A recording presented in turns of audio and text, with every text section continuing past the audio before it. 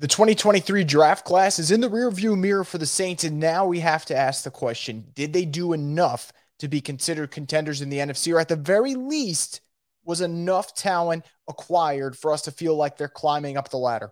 Talk about it right here on the Straight Up Saints podcast. You're listening to the Straight Up Saints podcast.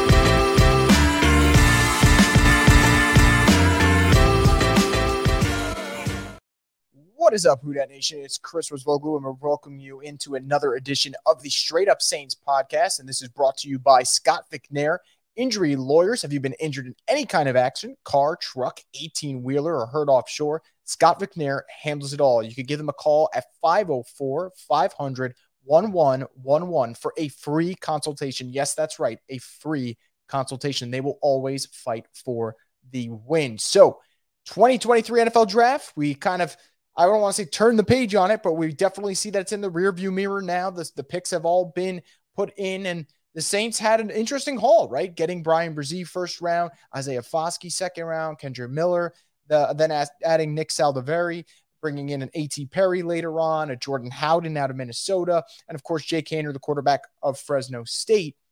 There's a lot to like about this draft class. I think especially in the first two picks, I think the Saints did a good job of addressing a position group that I was worried about. Would it be a weakness, right?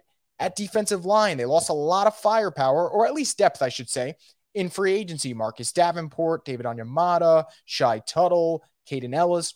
That's a lot of your production, not only D-line, but also pass rushing, because Caden Ellis, although he's a linebacker, did a great job of kind of elevating their pass rush November onward, I would say, of last year. So here's the way I'll put it for this draft class. I don't think I can sit here today and confidently tell you that I think the Saints are contenders in the NFC because, A, we're so far out from the season, but more importantly, I have to see that Dennis Allen and Pete Carmichael learned from last year's mistakes, have made those adjustments, and that could lead to wins. I mean, think about it. For everything that went wrong last year, there were 7 wins, and there were a lot of games that had they had better coaching and maybe made 1 or 2 less miscues, there's 3, maybe 4 wins you add to the record.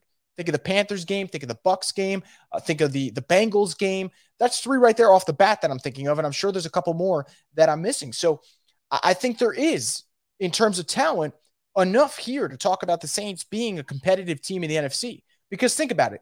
What were some of the major problems last year? Quarterback was one. You bring in Derek Carr. Now, you don't have to like Derek Carr. You don't have to think he's an elite quarterback, because I think he's far from an elite quarterback. But I think he is a very solid quarterback, and I think he's out absolutely an improvement over what the Saints have had. And this isn't a slight on anyone. Just think of what the Saints have done the last 2 years, starting multiple quarterbacks.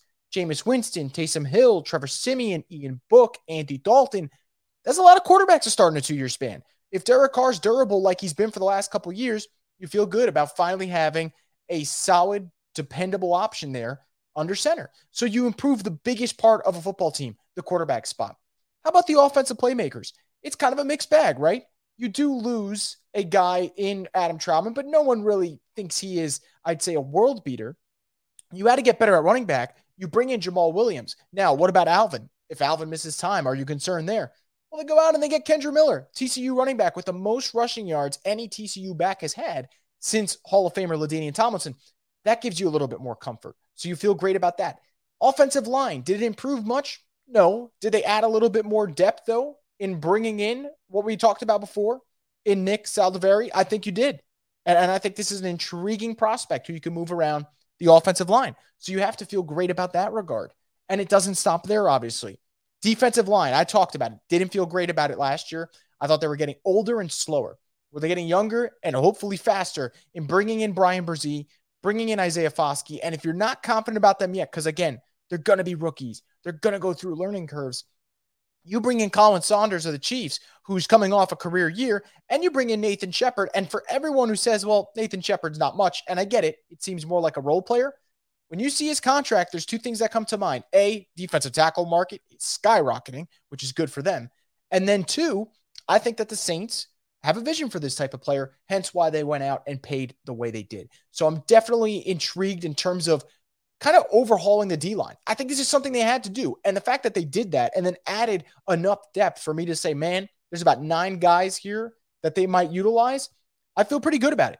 Because coming into the draft and maybe even the first start of free agency, I was looking around and I was saying, man, this D-line is going to be a weak point of this team. Now I look at it, and while there are question marks, I'm not sitting here kind of in fear of what this unit might be. Think about it. Cam Jordan, Peyton Turner, Nathan Shepard, Colin Saunders, Carl Granderson, Malcolm Roach, Isaiah Foskey, Brian Brzee. I mean, right there, and Tano. You got 9 guys right there, and that's more depth than you had coming into the offseason. So I'm definitely excited about that regard. I have concerns about linebacker. Don't get me wrong. I have slight concerns about safety. Not Tyrann Mathieu, more so Marcus May. Does he develop and have a better second year in New Orleans? Because that first year was not great. But overall, you still feel like the pieces are intact for them to have a respectable top half of the league defense this year.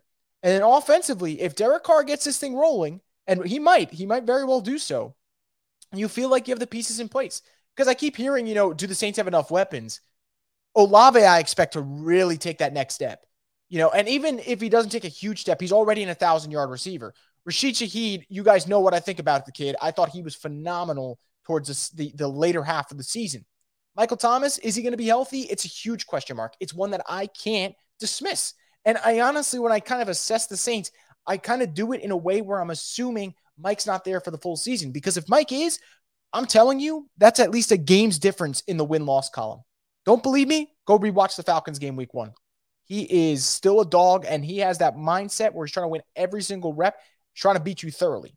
So there's weapons there for the receiver spot. But they also brought in some depth, bringing in Bryan Edwards, bringing in A.T. Perry, even some guys that, Saints fans may want out of here. You keep a Keith Kirkwood and a Traquan Smith around, and worst comes to worst, these are guys that know the system to give you a little bit of competition in training camp, to make sure those other guys you brought in, Bryan Edwards, A.T. Perry, they got to work for their spots. I love that regard. Again, running back, I thought the Saints did a good job of really upgrading that backfield. The fact that we were talking about probably 4 to 5 backs that are going to compete in camp, I love that. I absolutely love that for the Saints. So they've done a good job there. And even the quarterback spot, because I talked about the injuries. You keep Jameis Winston, so the starter is now the backup. You bring in Jake Haener, gives you a little bit more depth. And not only do you have depth now at that spot, this allows Taysom Hill to kind of do his thing and be that do-it-all Swiss Army knife weapon that we love to see in New Orleans. So that long-winded rant gets me to this point. Did the Saints do enough in the draft to become a contender? Again, I'm not so sure. Did they do enough in the draft for me to feel way better about this team today than I did a week ago? Without a freaking doubt. Without a doubt. Like I said, improved at D-line. Added another back in the case that Alvin goes down. And even if he doesn't, you have depth. You have another playmaker there. Love that aspect of it. You get a potential steal in A.T. Perry. You get a versatile offensive lineman that you can use in Nick Saldiveri. And then even Jordan Howard, who I didn't mention that much, he could be a special teams player for them. He really could be. Contributed at Minnesota in that regard. A lot of experience under his belt. Maybe he could play factor there. So I really love what the Saints did in the draft. None of the picks were the flashy picks, the ones that kind of make you go, man, this is it. This is huge. But a lot of, I'd say, savvy moves that line up with what they're trying to do this year. Just about every player outside of Jake Haener, you can make an argument for the Saints, is going to help them win now. Foskey's going to be a pass rusher. Brian Brzee is going to be a 3-down defensive tackle for them. You bring in Kendra Miller. You can use him in any variety you want at running back position. Like I said, Saldiveri, if someone goes down or you need him in that jumbo package, maybe that's 6 offensive linemen, he can do that. Even A.T. Perry, if he gets a hold of the drops that have been killing him, that's going to be a huge boost to this team. So I will say, in the short answer, on paper, yes, they have moved closer.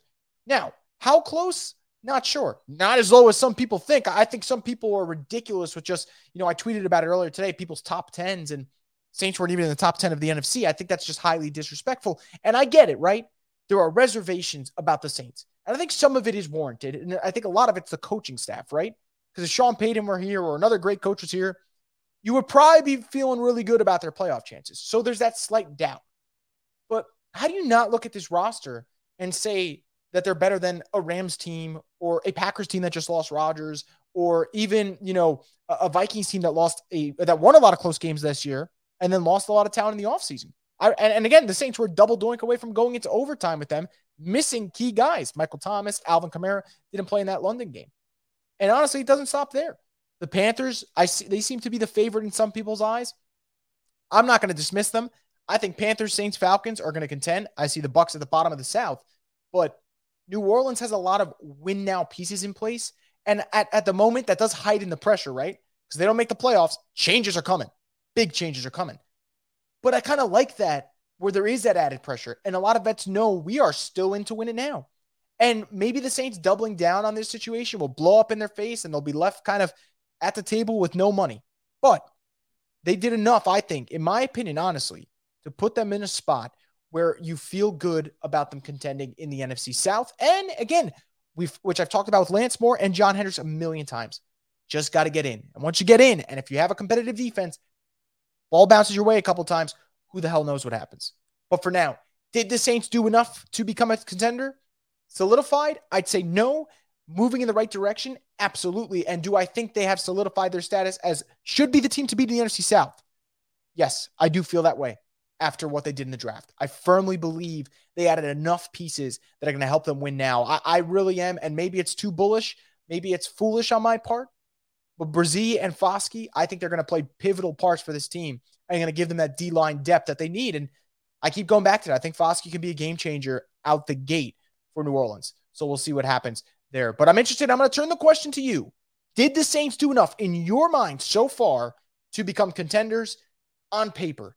Obviously, we got to see how everything goes down, how the season plays out, what does the coaching staff do, all that. But do you feel like the pieces are in place for them to contend? I think the answer is actually yes. It's about the execution now. But of course, as always, I want to know what the Who Dat Nation's thinking. So let me know in the comment section below here for Boo Crew Media. But that's going to do it for this brief edition of the Straight Up Saints podcast. As always, guys, make sure to subscribe to Boo Crew Media's YouTube page to get more content like this, because we'll always be dropping new content throughout the week. And as always, keep it staying tuned here for the Straight Up Saints podcast, the destination for the Who Dat Nation.